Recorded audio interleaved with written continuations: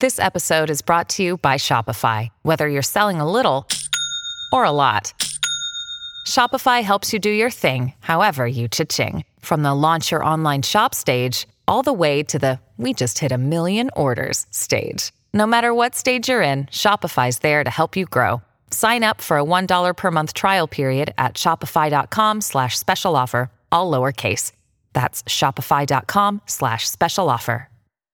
Hello, everybody. This is Marshall Poe. I'm the editor-in-chief of the New Books Network, and I'd like to tell you about another terrific podcast called Historically Thinking. It's hosted by Al Zambone, a historian, and every week Al talks to historians about how they do their work and about their books and about history in general. This is a wonderful podcast, and it's one of our favorites at the New Books Network, and I really encourage you to subscribe to Historically Thinking. You can go to historicallythinking.org and learn all about it. It's on Apple Podcasts, and you can subscribe there. And we'd like to give you a little taste of Historically Thinking, so we're going to republish some of Al's terrific episodes, such as the one that follows. I hope you enjoy it.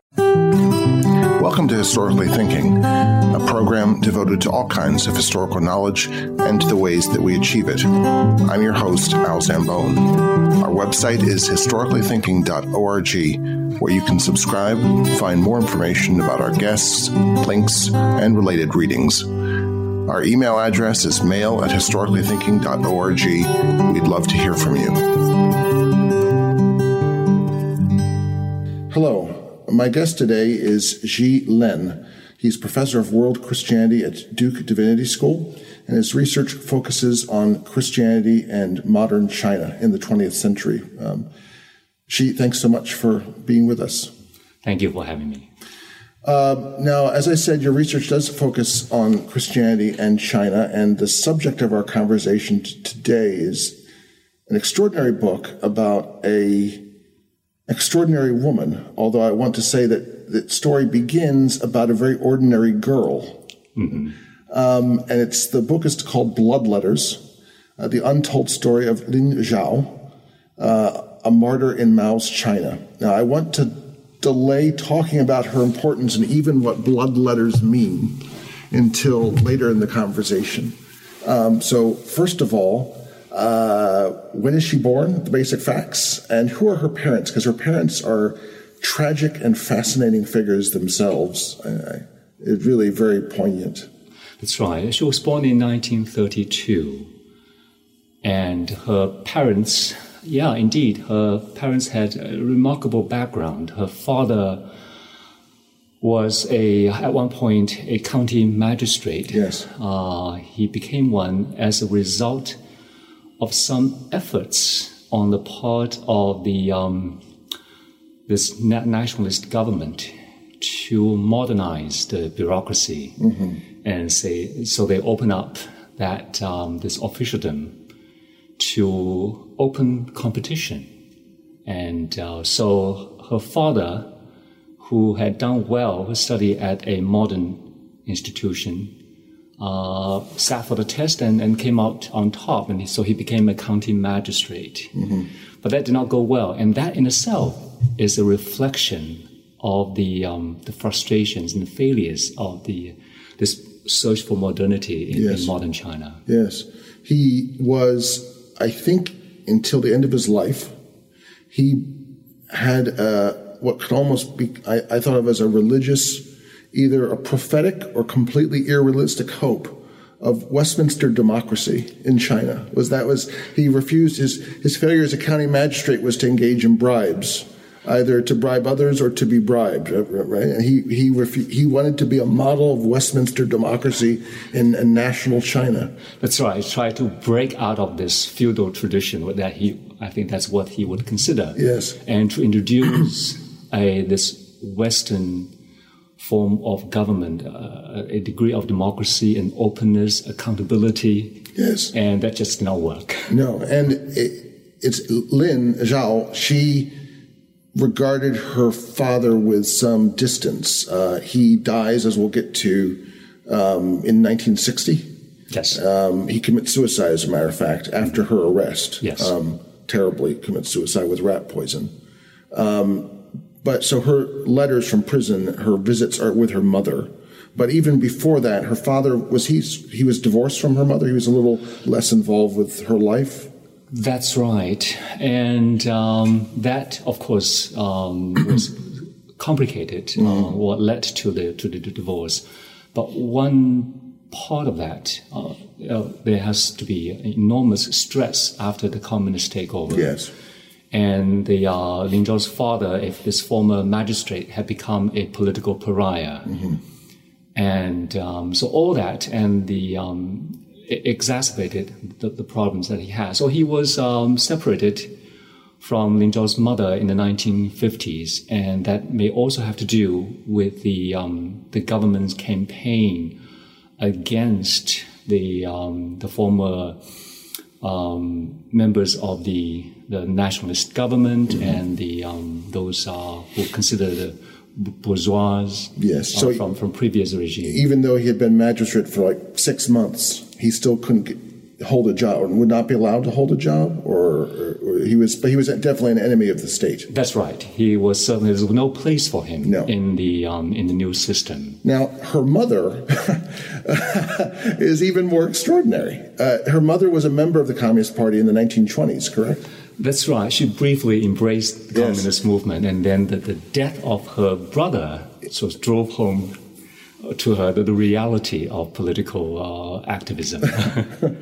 And then she became a sort of entrepreneur, and if I got this right, she was heading a bank in Suzhou by the late 1940s, before the fall of the government.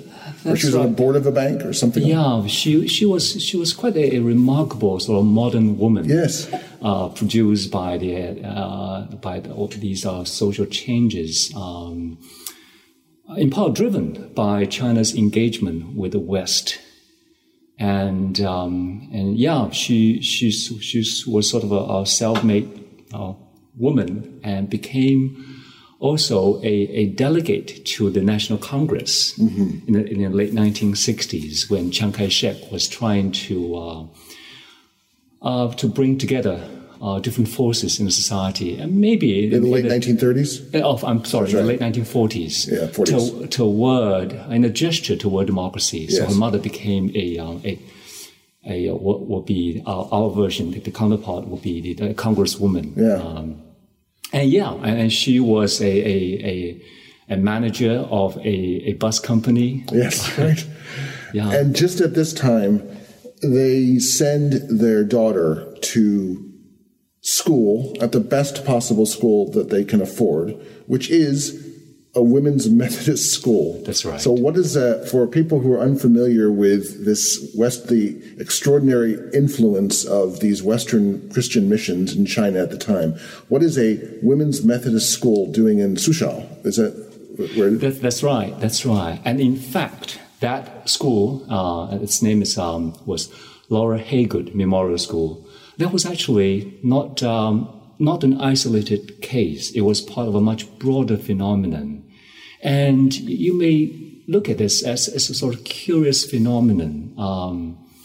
And that phenomenon began in the 1880s when Laura Haygood, as a pioneer Southern Methodist educational missionary, went to China. She was in Shanghai, and then she founded a women's school called McTeer School for girls, and it just became an elite girls' school.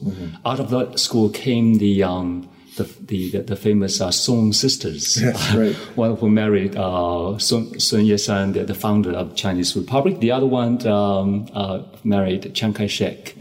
So you have this phenomenon of many people, many non-Christian families, well-to-do families, sending their girls to get the very best kind of modern education for their girls, Christian school. So after Laura Haygood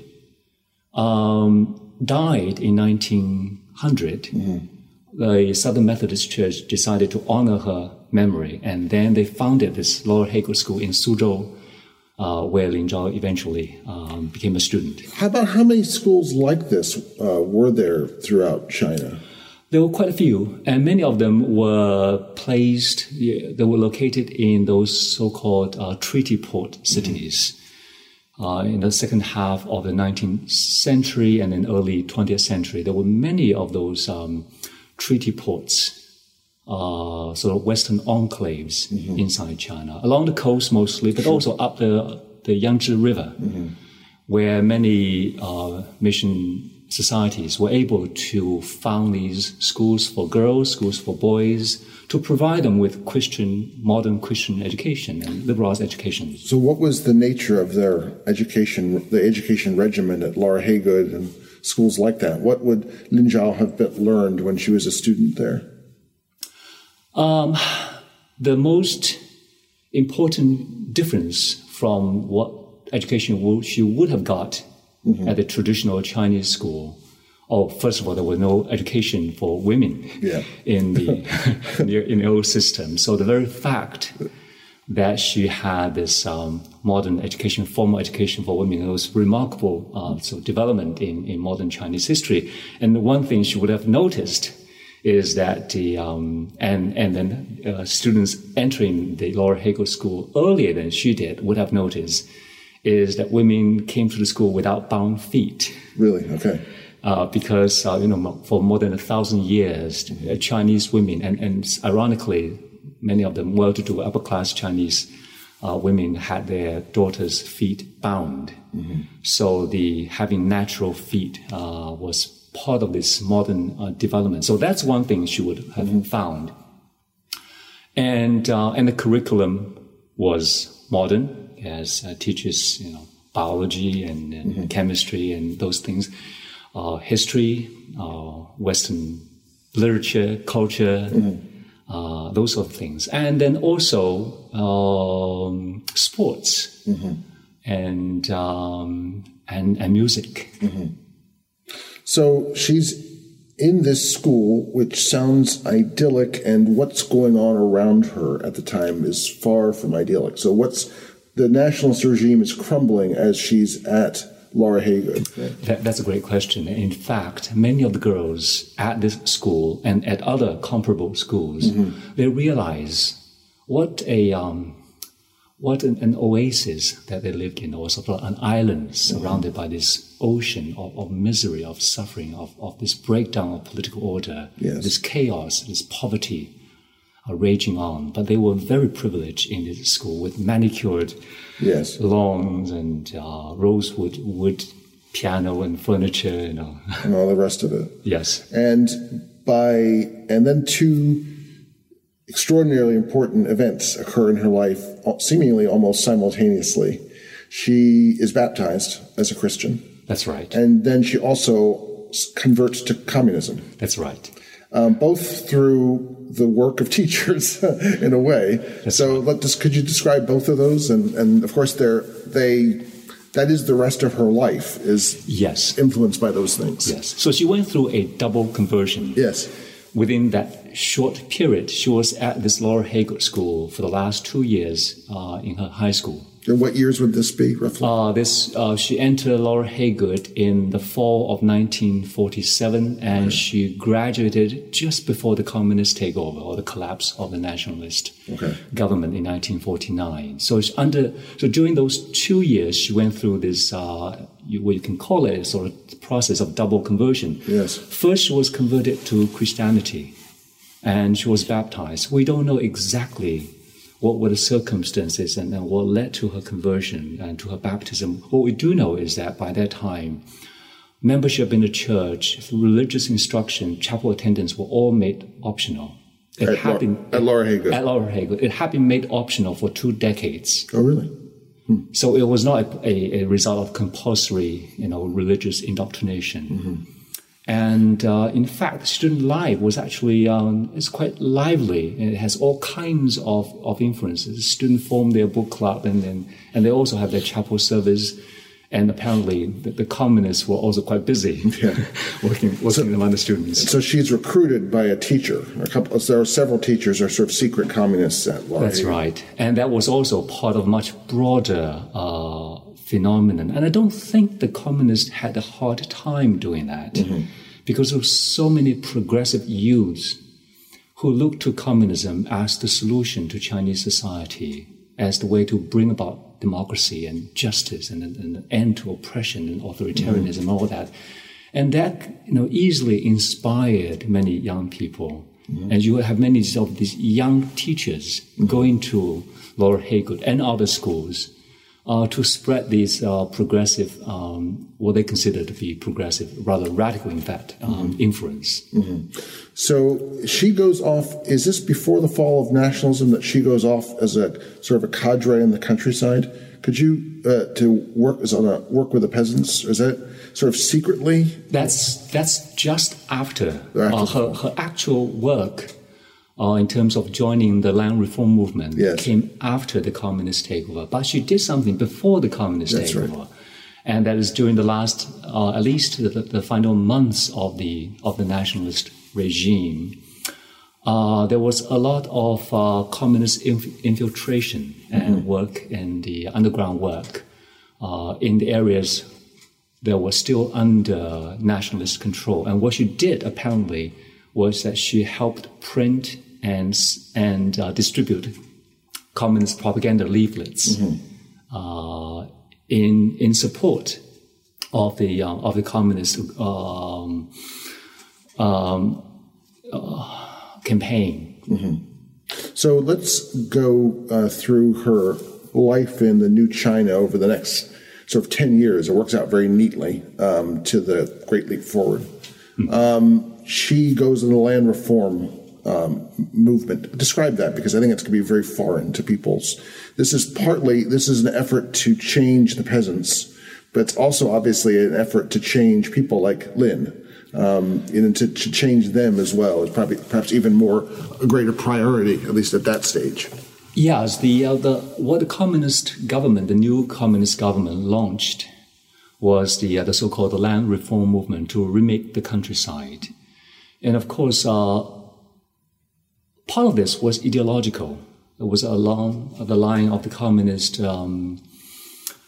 belief that they can remake the Chinese society, put an end to this ageless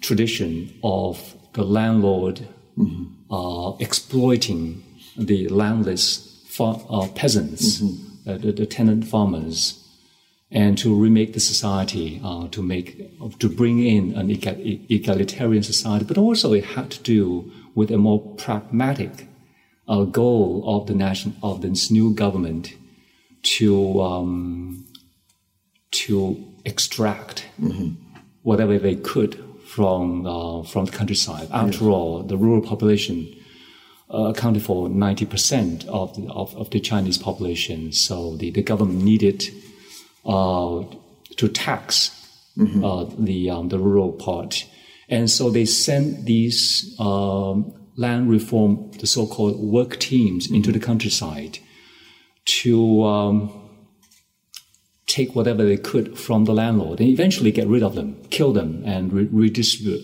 their wealth. The landlords. The landlords. Yeah. So Lin Zhao was sent to the countryside as part of that, believing quite naively that she was actually participating in this glorious and in this beautiful effort to remake China, to usher in a new society, which, by the way, she thought was not incompatible with her Christian belief. Yes, yeah. That was, you stressed that's many of the people at Laura Haygood and elsewhere, that was their belief at first, and perhaps for some of them till they died, who can say. So part of that is a recurrent feature of the next 10 years is the self-criticism sessions. That's right. Describe what that is. Well, the communist practice of self-criticism started at the Yan'an rectification, during the Yan'an rectification campaigns in the early 1940s.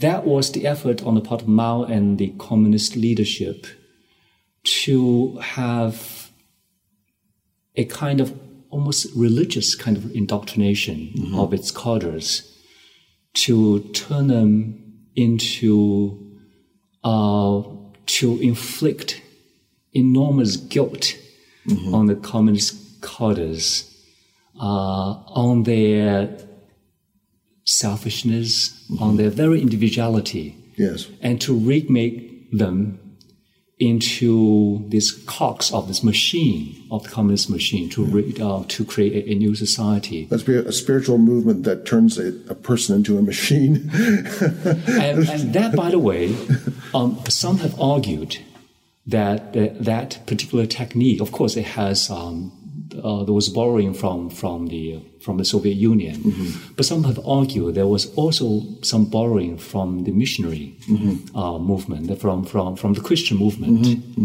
where there is this repentance. Yeah. And so the communist movement was in many ways religious. And so Lin Zhao... It does sound like a Quaker meeting gone badly wrong, very badly wrong. But it was powerful. Yes. Lin Zhao felt herself coming under its sway, and then she had to come to a point when she felt like she almost had to go through this repentance before the party. And I noticed you noted several points after a session like this, or after an accusation in a session like this, she gets drunk. Not surprisingly, or there's some suicide attempts occur after these, or accusations of rightism and so on. These are, one sees in her experience what millions of people must have experienced. That's right, and I think there are real mixed kind of emotional consequences for her. On the one hand, these kind of so-called struggle meeting and self-criticism can induce a strange kind of a sense of liberation. Yeah. Sometimes you'll feel relief when she pour her soul out to the party. Right, like attending a Alcoholics Anonymous meeting. I mean, that's the same sort of. That's the sort of side of it, I guess. Yes, but on the other hand, there were moments she felt terribly depressed. Yes, and she got drunk at times. And she does not explicitly discuss how that was related to those struggle sessions, but we can infer. Guess. Yeah, it's there seems to be a certain relationship between the two. So, if I got my dates right, in 1953, she's been doing some journalism or propaganda as well, and she's accepted to Peking University, which I hadn't realized had been a Christian institution earlier, and which is now the flagship institution, remains so, of China. So she's going into she's going to the top of the pyramid. This is interesting because it seems that she's almost been kept to one side. She doesn't seem to rise very far in the party cadres over those 4 years. She's just sort of turning around and around like in an eddy. But now she's at Peking. What was Peking like then? What was its importance then and now? Yeah, first of all, you're quite right. She was a frustrated revolutionary. Yes. So what could be worse than that? Yeah.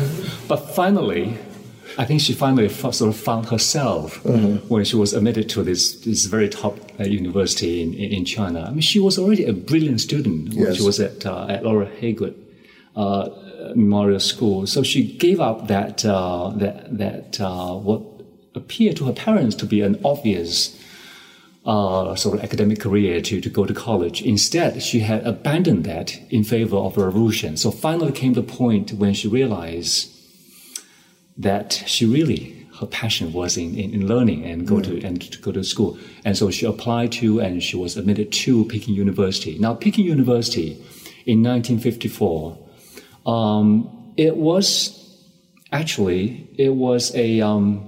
has two different, you can say, its history. It has two different streams that flow into the Peking University. One part of that was a government university that emerged in 1898 as a part of late Qing government's reform movement to introduce modern education. In fact, it then had a Westerner, a Presbyterian, W.A.P. Martin, as its president.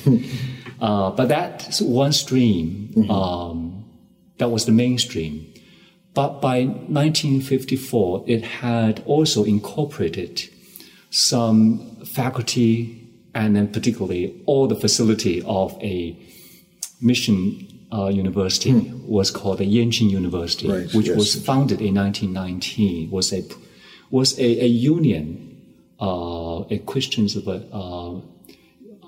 educational enterprise, a union enterprise, because it had participation of many denominations in the enterprise. And it was the premier mission education. And it was that university, Yanqing University, was located on this just beautiful. It sounds it's so beautiful. Yeah, it was converted from the previous imperial garden. Yeah. But then Peking University just took over its campus. As one does. It's a hostile academic takeover. So she's there and she discovers, or it's discovered, that she has a true talent as a poet and in classical Chinese poetry. We must take and this is, I was thinking about the difficulty of conveying that to a Western audience that can't. This is where it begins. It's hard enough to translate poetry from Italian or Russian to English, let alone from Chinese to English. But I noticed later in the book you mentioned that she was so good that one of the judges who investigated her case actually admitted to copying down her poetry and saving it for himself. That's right. That's that emerged. I was taken quite by surprise when the judge who presided over the review of the case in the early 1980s admitted me. He was breaking rule by doing that. He was supposed to keep all her file in the office, but he said I secretly took home some of her poems and hand copied them because at the time he had no access to copy machines, so he hand copied them. They were that good. Yeah, she quickly emerged in her college years as someone having real talent in classical poetry, and one of her professors really wanted her to transfer from the journalism program to classical Chinese literature program, but for some reason that did not go through. But also there's another factor here. By the time she entered Peking University, she was 22. She began her college as a 22-year-old. She was born in 1932, and that was 1954. So she was more mature, and then she began she serving on the editorial board of those student publications, and joined the board of the Poetry Society and all that. Moving ahead a couple of years, we reached the 100 flowers bloom moment. And what's the original quote from Mao? Mao said, "Let 100 flowers bloom and let 100 schools contend." But he didn't actually mean it, and it was a successful attempt to lure people out of self-imposed censorship. That's right. Mao later said that was his open conspiracy. He wanted to entice those liberal intellectuals out of their lair. I mean, he called it a snake's lair, so that they will be drawn out to the open, so that Mao can get rid of them. And it worked eventually, after a great deal of understandable hesitation. That's right. Mao launched the movement, the 100 Flowers campaign, in 1956. For the first several months, most intellectuals were hesitant. They were suspicious. I guess most of them knew too well about what had happened already back in the 1940s. Yeah. Some of the early intellectuals among the communist movement itself had suffered terrible consequences for their criticism of the party. That was from the 1940s. So some of them may have that memory. But eventually, all that caution gave way when Mao made it very clear that whatever criticism that you offered of the party will be considered as matters of the internal contradictions among the people, not the kind of contradictions between us and the enemies. And Mao guaranteed that there will be no consequence whatsoever for your criticism of the party. And of course, that was a lie. Not to put too fine a point on it. That was just before we turned to them and then sent 1.2 million intellectuals. As he said, this is a quote I wrote down. Qin Shi Huang. Qin Shi Huang, yes. Qin Shi Huang, who is was he an emperor who? He was the first emperor of China. Yes, that's right. Is nothing. He only buried alive 468 scholars. We buried alive 46,000 scholars. Yeah. And everybody laughed about that. It was a jocular moment when Mao bragged. Yeah, and nothing to make a Central Committee meeting jolly, like a joke like that. So this is all part, and Lin Zhao is drawn into this. She ends up defending some of the liberal thinkers who are putting up posters, and that's the beginning of her suspicion of her being a rightist. Is that correct? That's right. And what is also remarkable here, and that is she, along with the other liberal students at Peking University, they thought they were really trying to help the party become better. It was really out of their loyalty to the party. And so the realization that they had been tricked into that did not come until later. So even when they were criticizing the party with those big character posters, they were trying to see if that those earnest, loyal criticism can help the party become better and govern more effectively. And the betrayal only dawned upon them later. So this was a prelude, really, to in many ways allow, a steadier on-ramp to the Great Leap Forward and to the remaking of China into an industrial society that would equal England in 15 years. So the 100 Flowers campaign looks sort of like a prelude to the Great Leap Forward. She's, at some point in all that turmoil, is accused of being a rightist, which is a terrible thing. Yes. And she has to be she has to go through reconditioning. That's right. In order to be a proper member of society. Does she? I think she tries to commit suicide with matchsticks or phosphorus, or something terrible. That's right, and that's after she was labeled a rightist. A rightist, yes, with its terrible consequences. By that time, her being denounced as a rightist came relatively late in that movement, in the anti-rightist movement, almost like 6 months later. You had me thinking that she would I know that she's what happens in the end, but there was a moment there I thought she might make it through all the denunciations. That's right. They keep on coming and coming, but she's not in it yet. Yeah. And what's also remarkable here is that she was not, at the beginning of this 100 Flowers campaign, this effort to criticize the party, she was not among the most radical or outspoken. Right. She was cautious.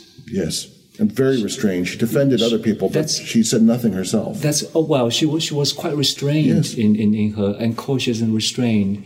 And she was almost ambivalent. She was torn between her loyalty to the party on the one hand and her gut feelings about something that was going wrong with the party.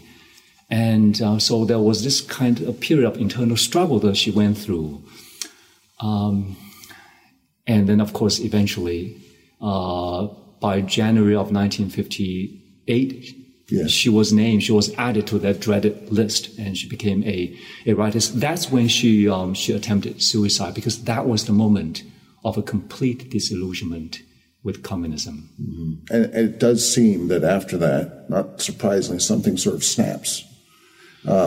She is in a romance with another rightist, Gang Gui, is it? Gan Cui.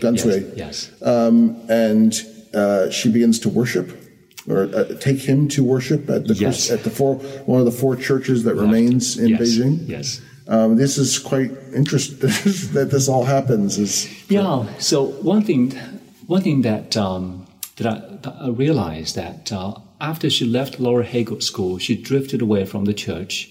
And when during all those years when she was pursuing to be readmitted to the party, we know that she lost her party membership after she disobeyed a party directive on the eve of the communist takeover, and she felt terrible about it, and it would just weigh down on her as a huge burden. So all those years, she was trying to work so hard to regain the trust of the party, to regain her membership. So during those years, she did not go to church because that was completely incompatible with the with this search for party membership. But in 1958, with her disillusionment, she came back openly to the church and bringing her boyfriend, her fiancé, to the church. Then her fiancé. He is then sent to internal exile in 1960? 1960. No. That's that happened in 1958. Later in 58. Yes. And so she starts to write poetry. Could you describe very briefly Seagull, her poem referred to as Seagull? What's it about? What does it tell us about her? What's she trying to convey? So during that period when she was dating Gan Cui in 1958 and 59, by the way, Gan Cui was exiled in 1959. Okay, exiled 59. During that time, she was working on those two poems, and one of them was Seagull. Yeah. And it was a poem to honor her fellow students who had been exiled, who had suffered the consequences of being writers, and possibly major part of this poem was written before she suffered the consequence of her own her criticism of the party, before her own punishment. Yes. And she felt guilty about having escaped the worst form of punishment. So this Seagull, this poem, was dedicated to those who were heroes in her eyes, who were being banished to this distant island. Mm-hmm. And of course, it ended with this young man, this hero in the poem, throwing himself into the ocean to try to swim toward an island. But that, of course, he never made it. But from where he went down, almost like in a Christ-like descent into death, emerged a seagull flying free. And seagull, for the Chinese intellectuals in the 1950s, was very much a symbol of freedom. And then, even more pointed, was A Day in Prometheus's Passion. Yes. Which is, of course, about a rebel god who's trying to help humanity, who's imprisoned by an evil tyrant god. Yes. So in that poem, Prometheus' Day of Passion, Lin Zhao turned this Greek hero into a Chinese freedom fighter, a Chinese intellectual who has stolen the fire of freedom from heaven. And Mao became this villainous Zeus, trying to take back the fire. Yeah, and punish forever. And punish whoever would dare do such thing. Yeah, but then, of course, Prometheus had nothing but contempt and pity for Zeus. Mm-hmm. And in this case, for Mao. Yes. Are these poems circulated? Or are they sort of written? Whether the Soviet intellectuals would say written for the drawer. Were these written for the drawer, or do people start to read these? Does word leak out about these poems? Well, first of all, she wrote that poem in 1958-59, and there was no chance of her publishing these poems. So that opportunity emerged in 1960, early 1960, when she joined up with a group of exiled writer students from an interior province, or Gansu province, somehow she joined up with them and found out that they were about to start an underground periodical. And then eventually she got her poem, Prometheus, Day of Passion, published in the very inaugural and only issue. And is that the reason then for her arrest? And that was the reason for her arrest. So that's October 24th, 1960? Yes. She's arrested. Her father actually happens to be coming by the house, sees it.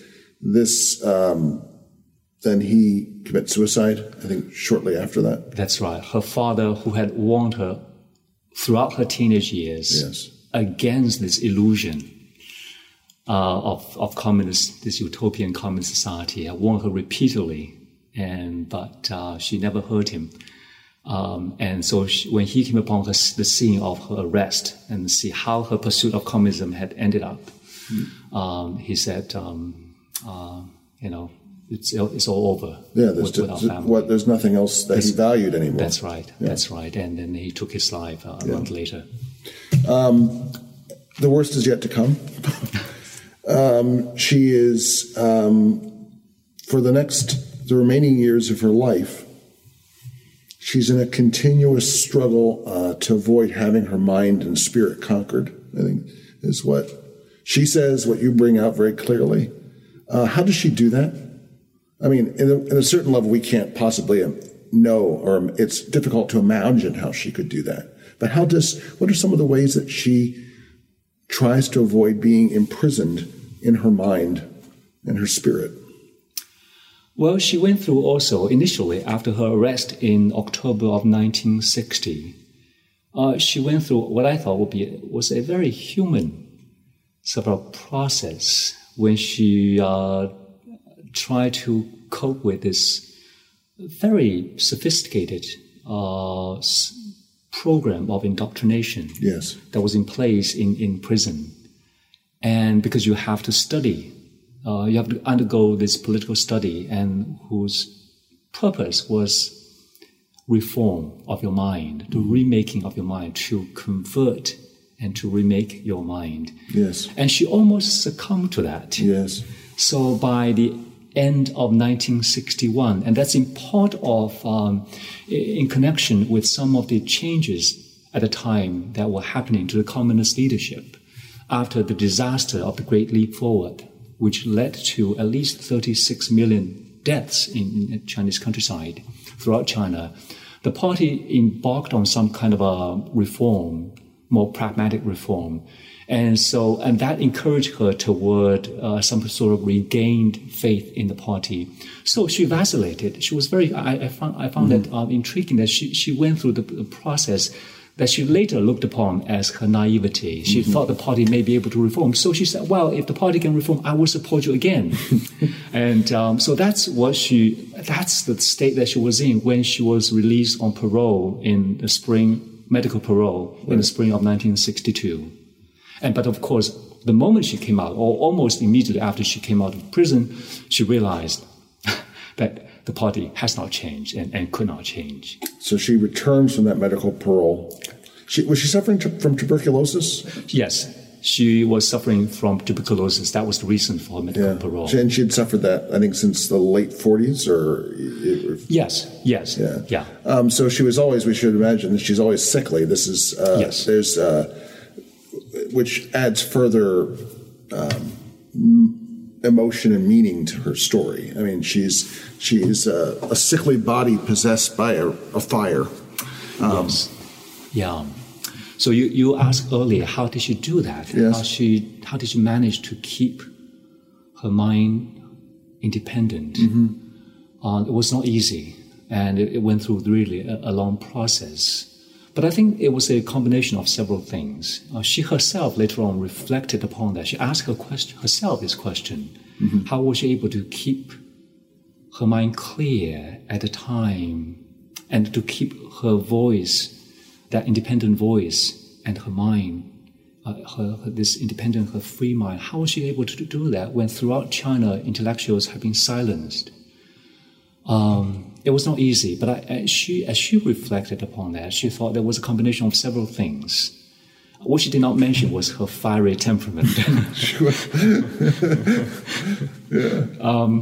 But this Chinese tradition is a venerable tradition of intellectuals having a sense of moral duty toward the people,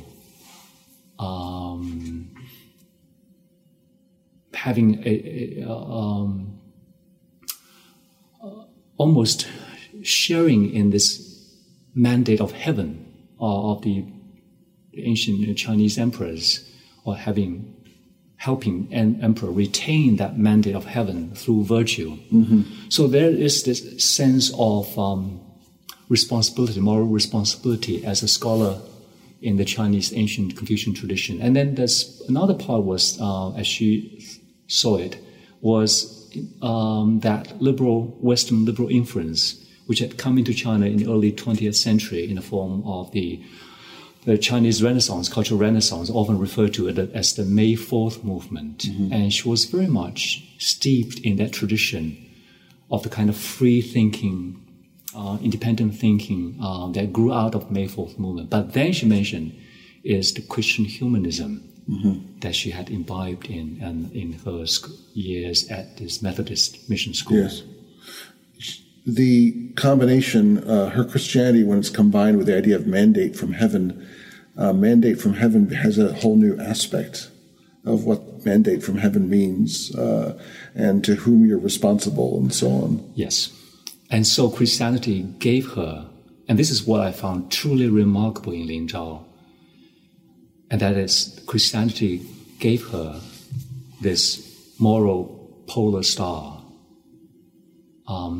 at a time when Marxist doctrine was the only moral polar star for Chinese intellectuals. Mm-hmm. But she found a different one. When does she begin this practice of grand church worship, as she describes it? And can you describe that? Because it's quite extraordinary. Yeah, because in her prison cell, of course, she had nothing but party propaganda. Everything else was removed, mm-hmm. except party propaganda, which came in the form of daily newspaper. Newspapers that were the mouthpiece of the party. And so there's no Bible, no hymn book, but she had this almost photographic memory from the Bible verses and hymns and stories that she had learned in the late 1940s as a high schooler mm-hmm. at Lower Haygood. And so every Sunday promptly at 9:30 in the morning, she declared that she would begin her grand church service. This one person, grand church service in her cell, using those Bible verses and hymns from her memory. That's what she dug out. Mm-hmm. It becomes like a mnemonic scaffold on which she can rest herself. Yes, absolutely. Because that was her Christian practice, her belief, was what helped her make sense of her political struggle. Otherwise, it's completely futile and suicidal. But because of her conviction that it was her Christian duty to oppose what she calls this tyranny and slavery of communism, mm-hmm. Since it was her Christian duty, she had to keep it up.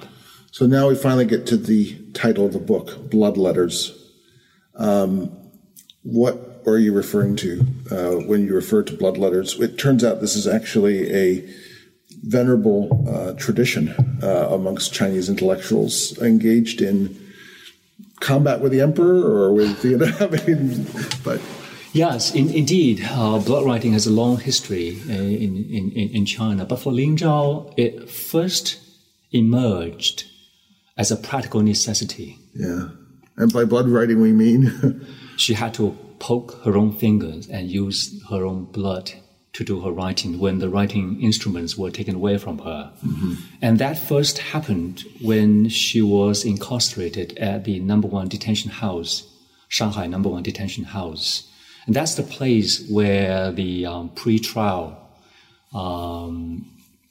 inmates were held. That was a place for interrogation. And number 1 detention house was particularly for political prisoner. Yeah. So she was held there, and she called this a demon's den. It was a place of awful place of torture. It has a terrible history. It has a terrible history. It's right up there with Lubyanka and Buchenwald, or it should be in the memory.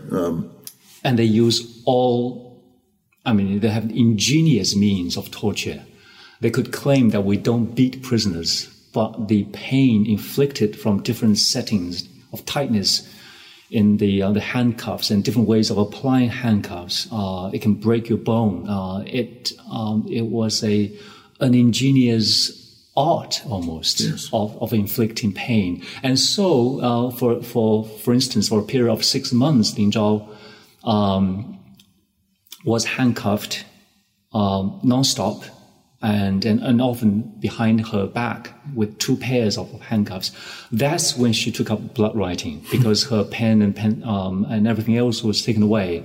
And she also, along with blood writing, when the particular form of writing she did, she chose 4-character rhymes to write her initial blood. To do her initial blood writing. Can you explain what that is to those of us ignorant? It's the 4-character rhymes were the most ancient form of Chinese poetry, dating from the first millennium BCE. But to Lin Zhao, it also served a practical purpose, because you cannot write a lot when you have your hands handcuffed, and behind you. And behind you. Yeah. And so using her blood as the only ink that was available to her, and she wrote that on her shirt. And also, according to her sister, she had often asked for white sheet, and apparently she tore up the sheet to write, and she did some of her blood writing on those sheets. So she does this out of necessity. As time goes on, she's also doing it as a kind of a statement. Yes. And she does it so often, you say, that her fingers she couldn't, eventually, they were so scarred or so... And so numb that she could not squeeze any more blood from her left finger. Yes, so she did that as a matter of necessity initially, but later on she also did that as a form of protest. Yes. when there were no other forms of protest, effective protest. And indeed, in doing so, she tapped into this long Chinese tradition of blood writing, which had its roots in the ancient Buddhist way of showing religious devotion to the Buddhist sutra. But eventually it sort of bled into the Chinese culture, so to speak. And so as a sort of ultimate form to demonstrate one's sincerity. Yes. Well, and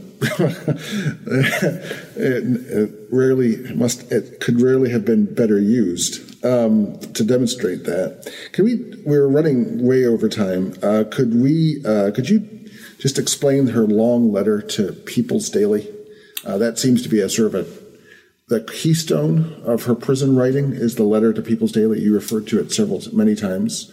It's, first of all, how many characters is it? It's very long, and it's in blood, I take it. It total about 140,000 characters, Chinese characters. Which is a long statement. That's a long letter, at least. And this particular letter was not done in blood. She made a calculated decision not to do this particular letter in blood because she had another blood writing going on at exactly the same time. Okay. So she said, I'm not going to use blood for this letter to the People's Daily, but she was going to use a kind of compromise. She would use ink. By that time, that's 1965, she had already been sentenced, removed. She had moved from the number 1 detention house to Tilanchao prison. And what's her sentence at this time? This time, the sentence was 20 years. Okay. She was sentenced to 20 years for her role in the publication of this underground journal called Spark of Fire, and for her contributing her poems to that journal. And so that was the second half of 1965, and this was her first chance to sit down and write pen and paper were returned to her, and so she decided to use ink for this long letter. There was sort of her political statement, manifesto, and against the communist dictatorship. So you see, it's long, it rambles at times. That's it's also very brilliant at points, yes, and beautiful. Yes, as a political statement by a brilliant poet, in other words. Yes, and it was a very difficult one, and she stamped every page multiple times with a self-made seal, personal seal, bearing her given name, Zhao, but that was inked in her blood as her statement. And she addressed that to the editorial board of the People's Daily. That was the mouthpiece of the Chinese Communist Party, in which she lay out her charge against the tyranny of communist revolution, against Mao's dictatorship. And it was also a sort of manifesto about her liberal convictions, her belief in human dignity, in freedom, her belief that the communist dictatorship will eventually give way to democracy, but then in which she also outlined the principles under which she would fight for freedom and democracy, and that is going to be a non-violent struggle. She said that Chinese history has been full of bloodshed. Enough of that. Enough of blood. Yeah. There should not be any more blood. So bloodshed. Powerful that she's saying that while she's stamping the thing in blood. That's right. And she said she would even recognize occasional sparks of humanity in the very core of evil. Among those who had inflicted enormous pain on her, and at the very core of party leadership, she said, I could still glimpse occasional spark of humanity in you. That's right. She could have read Solzhenitsyn, except that they were writing simultaneously in different prisons. She is eventually sent to execution. Yes. When and why? Was it this letter? I'm presuming, of course, that the People's Daily were never their horrified eyes never actually read this letter. That it was stopped by the prison authorities. That's right. The prison authorities never let her letter get out of get beyond the prison walls. Was it? And also, I assume there was acts like this that made her eventually regarded as being unable to be rehabilitated. That's right. There was no hope whatsoever on the part of the prison authorities that she could be reformed the way the party was envisioning the prison sentence would do. But that also was complicated. There were several factors contributing to that. The radical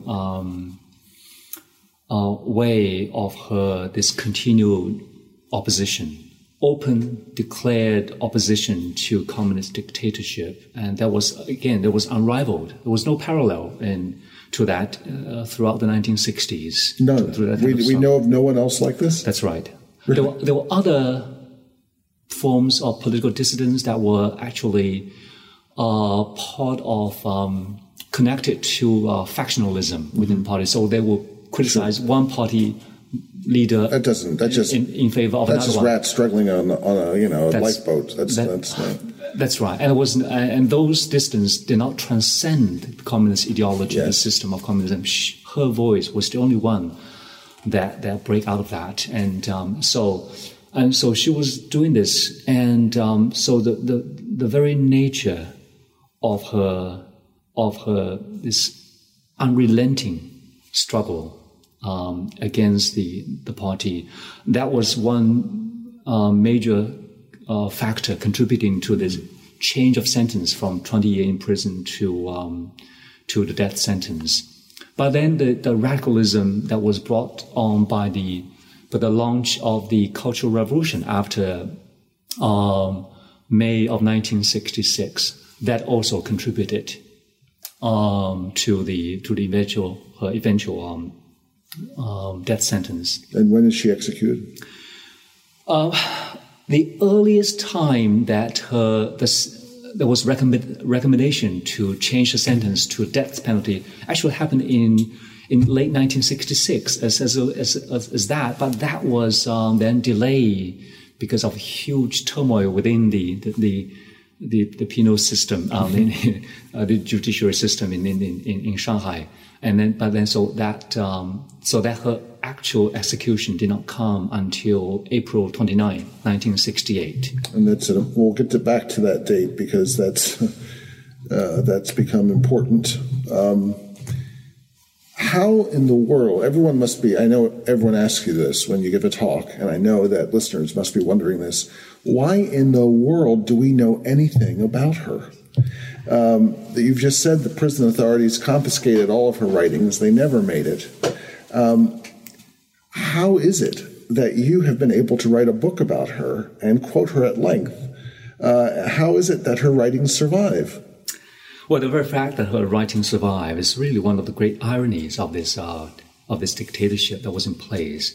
One consequence of this dictatorship is its rigidity. Yes. No prison or public security officials dare to risk a serious political mistake by making any kind of a personal judgment and decision about her damning writings. The most damning kind of evidence against the party's dictatorship, against torture in prison, against all kinds of inhumanity. But all those writings were dutifully confiscated from all prisoners, and in Lin Zhao's case, she just handed over. Mm-hmm. She knew that's where it's going to end up.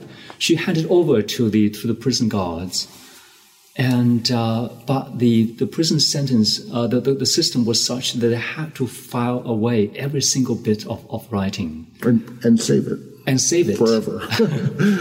And put it into the file as part of this evidence against her counter-revolutionary It just points out once again that totalitarian regimes are wonderful for future historians. They save everything. That's right. And I brought up that question when I interviewed this judge, who of course revisited her case many years after her execution, and she said, they were all there, but they had to separate all her writings into two separate folders, two files. One was the primary file called 政党, and that would include her interrogations, and that's still locked away. That's locked away. So we don't know what she was subjected to. We just know that it was... That's right. Yeah. And according to one journalist who had one glimpse of her interrogation, that was in maybe 1980. And he said her retorts, her response were brilliant. But so they were locked away. But then there was a secondary, then there were other writings that were put into her secondary file. And those were the writings that were eventually returned to her family. Oh, I see how this works in the bureaucratic mind. That was the interrogation records were, of course, not hers. They were the property of the state. And the other was the property of the family, or the sort of her possessions, and therefore must be returned to the family. And I guess it's also because of their judgment that interrogation, of course, would have to be most directly connected to her revolutionary crimes. Yes. Right? And then all her other writings, her letters to her mother, her more personal writings. And I don't know how much time and the prison guards spent reading through her writings and how competent they were reading and deciding. Because a lot of poems or poetry and all these literary allusions to ancient Chinese classics and texts and poems. I presume that when she's writing classical Chinese, she's using characters in different ways and making allusions that they might not be educated enough to pick up on. Would that be right? That's right. And because she often adopted a particular Chinese form of poetry, it was a very, very difficult one. It's called 7-character rhymes. Each line would have 7 characters. And it's a very strict rhyming pattern, totaling 8 lines. And it's very hard to do that. You have to... so it's 49, so you only have, oh my goodness. Yeah. You have to pack so much into a 7-character rhyme. It's full of literary allusions and that many guards simply could not understand. Yeah. So she is retried, in effect, in 1980, 1983? Yes, her case posthumously was brought to the Shanghai High People's Court twice, in 1980 and again 1981. And in both cases, the Shanghai High People's Court threw out all the charges and declared her innocent. And that's when her mother finally receives Lin Zhao's writings. That's when, then in 1982, when that process was complete, legal process was complete, then the letter, her prison writings were returned to the family. By that time, her mother had died. Okay. So her writings were returned to her sister. So how did her writings begin to become known? Do we have any understanding? I mean, this must be very difficult to chronicle, or is it, how her writings began to spread?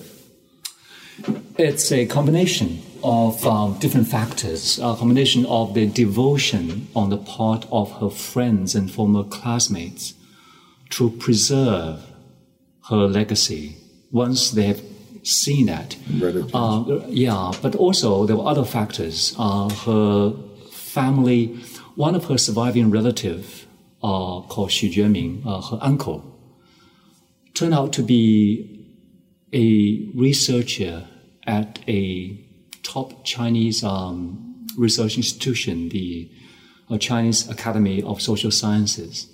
And so he got hold of this letter to People's Daily. And then there were these connections of former classmates who learned about his Lin Zhao's fiancée, who was sent away to a remote part of China, Xinjiang province, as far as he could be sent, and who only learned of her death in 1979 after he himself came out of exile. And of course, when he heard about Lin Zhao's writing that survived, he wanted to do his part to preserve her legacy. So this is just one example of a combination of efforts on the part of so many people. Were they actually published in China?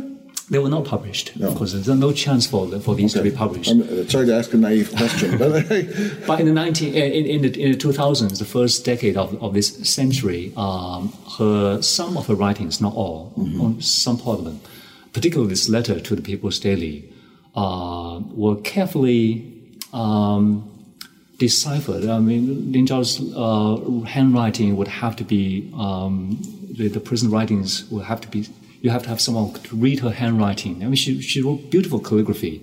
Still, there were places that you have to tell what the words really were. In any case, once they have sorted through her writings, and they digitized that and posted online. And that's when it became, what I would consider almost a Promethean fire to contemporary Chinese descent. So where is she now amongst Chinese dissidents? She is now the heroine. She's become of tremendous importance amongst Chinese dissidents and all those interested in a different future for China. I think that's safe to say. That's right. Many leading Chinese dissidents have been among the chief reason for Lin Zhao's influence to be so widespread, become so widespread. One of them, the earliest to see the fire in Lin Zhao's writing was Ding Zhiling, this Tiananmen mother, whose own 17-year-old son had been killed during the Tiananmen massacre. And so Ding Zhiling, for many years, had become this symbol of this movement to push for government accountability, reconciliation, truth and reconciliation in China. And so Ding Zhiling was one who said she had discovered Lin Zhao. Ding Zhiling, by the way, was a former also an alum of Laura Haygood Memorial School. So it really makes one rethink the legacy of American missionary work in early 20th century China. But then in my book, I quote the late Nobel Peace Prize laureate Liu Xiaobo, who after reading Lin Zhao's prison writings, called her the only voice of freedom left for contemporary China. And I suspect that he said it for at least two main reasons. One is how her dissent had transcended petty factionalism that we found in other kind of dissidents. That's not really meaningful. But hers really was a transcendent kind of dissent. And it's her call for this dignity, the recognition of the dignity of human rights and freedom, and her demand on human freedom. That was transcendent. But second part, how she rejected violence. And that was inspiring to him. So Liu Xiaobo later on he made his statements, I have no enemies. He wanted to break out of that, what he called a cycle of violence. You end a cycle. In the past of Chinese history, there tend to be this cycle of ending violence, replacing with a different form of violence, or using violence to destroy violence. Just as we finish, describe what happened on April 29th, 2018 at her tomb, because her tomb has become, I've seen you say, it's become a place of, as it were, pilgrimage. And just as the dissidents are aware now of who Lin Zhao is, so too is the government. A government who is increasingly micromanaging and apprehensive about just about everything. Yes. For more than a decade now, her tomb has become a pilgrimage site for democracy and human rights activists from all across China. So the government became aware of that, became alarmed by that as far back as 2008, just ahead of the Beijing Olympics. And so they began to install a surveillance camera over her tomb and to post police, both uniform and plainclothes police, to block the path to her tomb and to turn away democracy activists, those pilgrims. So there's been this annual ritual of police clashing with democracy activists. And then, and so 2008, that's when it began, and that was the 40th anniversary of her execution. And so this past April 29th of 2018 was the 50th anniversary of that, of her execution. And of course, the police government was quite aware of that. But the police has become very sophisticated in turning away, in bullying, in scaring away democracy activists. They would actually begin, they would track social media. So the moment people started organizing this pilgrimage to Suzhou, way before they even got on the train, police already in action and putting them under house arrest, all that. So they were able to keep most of those pilgrims away. Still, there were some who eventually break through and were able to break through and to make it to Lin Zhao's tomb. Three democracy activists were able to get to Lin Zhao's tomb just before midnight. That's on April the 28th, just before midnight. They knew that the police would be there. By that time, there were many surveillance cameras already installed, and police have been posted there for more than a month. And so there were democracy activists there, and one of them called Zhu Chengzhi, with whom I have been in contact. And so that he and his friends were able to make it there by crawling under an iron gate that the police had installed on the stone paths leading up to her tomb on the Linyan Hills. And a friend captured a moment of that, took a picture of the moment when Zhu Chengzhi crawled under this iron fence, bearing a bouquet of flowers in his hand. And this is someone in his 60s, early 60s. He had to make this pilgrimage. And then he made it to her tomb. And within minutes, police arrived, took all the three away, released the two after some interrogation, but then kept Zhu Chengzhi under what they call the designated surveillance, residential surveillance in designated place, which they could do for up to 6 months. That is interrogation at an undisclosed facility for interrogation. Mm-hmm. So he was kept there for 6 months until October the 29th, when finally he was transferred to a regular detention house. So after he disappeared for 6 months, finally we learned about 2 weeks ago that he has now been formally put under what is called a criminal detention, just for bringing his flowers to Lin Zhao's tomb.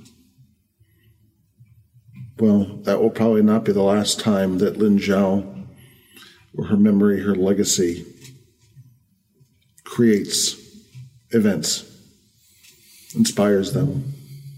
Yeah. My guest today has been Ji Lin. He's professor of world Christianity at Duke Divinity School, and he's author of a tremendous book, Blood Letters, The Untold Story of Lin Zhao, a Martyr in Mao's China. Ji, thanks so much for talking with me today. It's been fantastic. It's my pleasure. Thank you so much for having me. For more historical thinking, go to our Facebook page, where you can comment on today's program and suggest ideas for programs to come. Please subscribe to us on Apple iTunes. And if you like what you've heard, please leave a review so that others can find us. Our program's editor is John Rudat. I'm your host, Al Zambone. Talk to you next week.